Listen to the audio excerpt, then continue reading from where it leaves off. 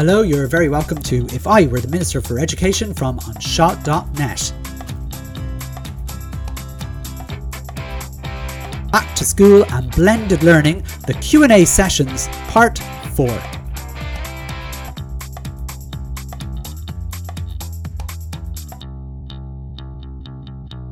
Hi there, this is Simon Lewis from Onshaw.net, and this is part 4 of a Q&A session that I am doing on blended learning. People have been asking me questions on Facebook and Twitter around blended learning when schools probably lock down and have to reopen again, and I had loads of questions, and I thought I might have been able to do it all in one go, but I'm on to my 4th part. In the 3rd part, I left halfway through a question because I just saw the clock while I was starting it and gave a very quick answer, but I think it's important for me to expand on it. The question was from Sarah, who was looking for a curriculum guide for supporting parents with children who are learning from home. And to be honest with you, the government would say that exists. I actually don't know what it looks like, to be honest with you, but I do believe it does exist. It's a leaflet that was probably designed 20 odd years ago, and probably if you rang the Department of Education, you'd hear the sound of scuffling on a desk, and a lot of leave it with me, give me your number, I'll get back to you. And then like days later someone might find that leaflet somewhere in a filing cabinet. But I'm sure there is advice for parents online about the curriculum. I'm doing these episodes on the fly, so I can't point you in the right direction. I'm guessing it'll be curriculumonline.ie, where there should be information for parents. But effectively, for blended learning, for this new thing, I think we need a new one for 21st century learning, and how that's going to work in a blended way. The thing is, I know that the government have no idea what blended learning means. I don't think any of the representative bodies have thought about it yet. It's all going to be left to us to figure it out for ourselves, and sure enough, that's what we'll probably do. So the answer to your question, I suppose, isn't an answer to your question, but it is. But I guess I've gone through it in previous episodes what blended learning will probably look like, and maybe that'll be useful for you as a parent, maybe to hear what blended learning would look like. It will not be a mirror of what happens in the classroom. I suppose that I can tell you what it's not. I would not expect your teacher to be on a screen for 5 hours and 40 minutes while you during the day while your child stares at him and is able to interact with him or her through the day. That's not good use of online learning. So that's what it isn't. What it is a combination of lots and lots of different things, asynchronous learning and synchronous learning, where teachers will be pre-recording lessons. They'll be setting tasks, they will be checking in on online and things like that. So there's lots of different ways, and I've gone through them, I suppose, a couple of times in the last few parts. So hopefully listen back there and you might have that there. Miss McNamara has asked, how will it work when or if teachers or pupils have to self-isolate? Will each child be entitled to online education if at home and the rest of the class are in school? Who will be looking after online teaching if the teacher is still facing face-to-face in school? And what's the role of the set teacher? All of those questions I kind of tackled in a previous episode, to be honest with you. But I will just say the Department of Education guidelines are only very high risk pupils are entitled to an online education. So if you just don't want to send your child to school because you're petrified, or if your child maybe has something that doesn't fall into very high risk, you get nothing. Like, should I, that I feel I should have had a longer pause after saying that. I'll do that. You get nothing. There you go. There's a longer pause. That's shocking to me, because it is shocking. Because what the Department of Education have done is they basically thrown the teachers again to the dogs, to basically say, what teacher really is going to say to a child, well, you're not coming to school and you've got the flu, but it's not COVID-19, so sorry. That's not going to happen. What teacher is going to actually send a child to an isolation room because they've got conditions, symptoms, call the parents to collect them, insist that they go to a doctor who might take 2 or 3 days to get back to them, and then say there's been no COVID-19. The child's missed 3 days because the teacher has misdiagnosed, in inverted commas. I don't know. Like, I see problems here, to be honest with you. And I think I don't have the answer to that question. But I would suggest that we need to find an answer to that question. I did go through this in part 2 or 3 of this of these Q&As around what I would see. I think there needs to be a blurring of lines, and I couldn't think of the word prescriptive then, but I have it now.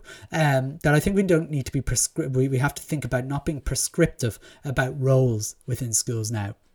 I think the line being prescriptive about a set team does, what a mainstream class teacher does, what an SNA does, perhaps what management do, has to change. And we need to look at that possibly. I also think collaboration is going to be key here. I cannot understand why every school in the country is doing their own lessons online and not sharing them with each other. It just makes no sense to me.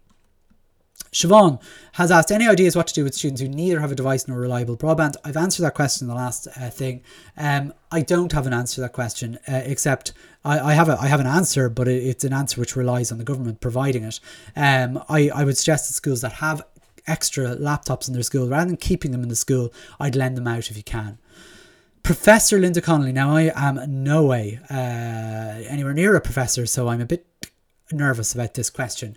Hybrid education allowing for full-time and part-time in school attendance and online is being rolled out in the USA. Several articles here. Oh, okay, so she's giving it an answer actually, rather than a question. Phew! I don't actually have to answer that question because I would certainly be floundering, I would imagine, with that. Marguerite asked, what are the must-have settings to have in place for Zoom classes? What a great question.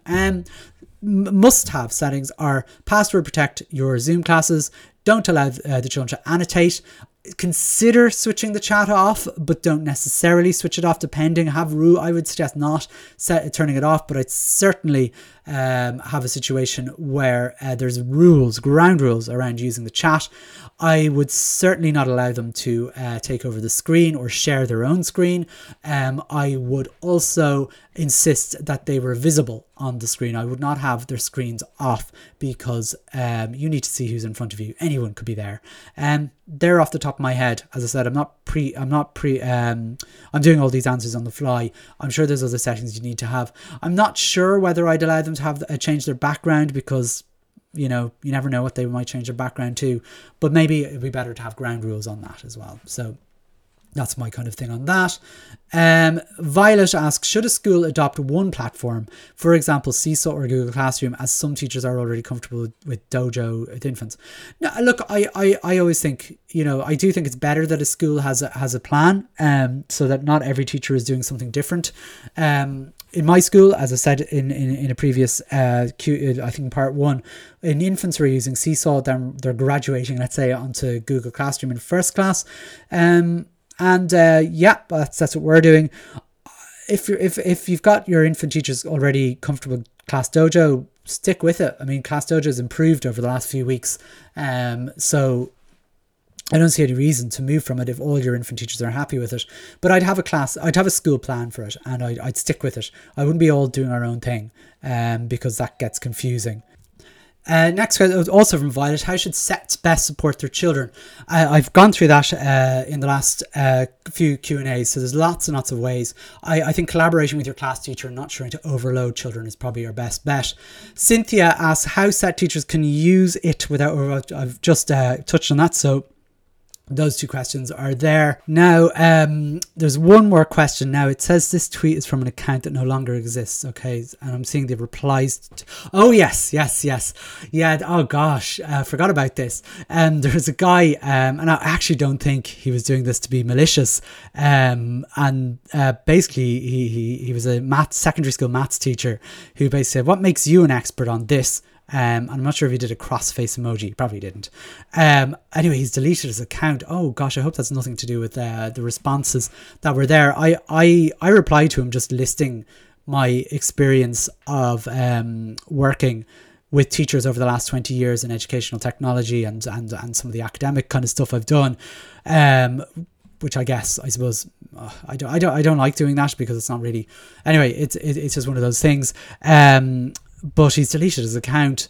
But I mean, ultimately why I've done this and why I've done any of these questions, because this might be a nice way to end this series on blended learning. I'll be back with probably more because I have a feeling with COVID-19 increasing that we are going to be back in lockdown, and I think blended learning is going to happen. And I probably feel I need to there's probably more to say on the topic, but for the purpose of this Q&A anyway, I'm not going to answer why do I think I'm an expert on this, because well, I mean, I will. The answer is I don't think I'm an expert. But what I do have is, I suppose, I've some experience really in trying to help teachers over the last 20 years in terms of technology in education, and some of the ways that it could be used. Granted, I have a loud mouth and I'm opinionated, and I suppose I could be a bit bolshy, I guess, in some ways in my answers. But I hope I suppose the best way to answer that really is just to say that everybody else is the judge of that kind of thing. And I hope over the last series of, maybe I think this has been 10 or 11 parts in the making over the last 3 or 4 weeks, during a time where everybody's been extremely busy, that it's been helpful to you. And it's been helpful to me as I've challenged myself in trying to find out what way can I lead my own school in terms of this new approach. I mean, I know most of us are fixated and really putting all of our efforts into actually setting up our schools and getting them open. But I'm really thinking ahead of, like, what do we do when they close again? Because they will. I can't see a situation where they're not going to close again. And what are we going to do in our school? And the questions that I've been, and that you've been asking and that I've been exploring over this is, what am I going to do in my school? So I really appreciate all the questions that were asked for this, because it's really got me thinking about what I need to do and what I need to be talking to my staff with about, and so on. So I suppose I just want to say thank you to all of you for listening to it. I'm also wondering, I suppose, while I'm here, just saying that, I can't wait until I can get back to my normal If I Were the Minister for Education podcasting. I don't know if that's going to happen for a long time if this COVID-19 goes, but I do intend to get back into it. I think I'm on episode 37 of it, and my next thing is all about stakeholders, and I really want to do it because it's an area I'm really, really interested in. But anyway, I'm going to close off in probably the shortest podcast I've ever done for If I Were the Minister for Education from Anseo.net, ending at around 12 and a half minutes. I hope you've enjoyed this Q&A and the other 3 parts that went before it. Thanks once again for all the questions.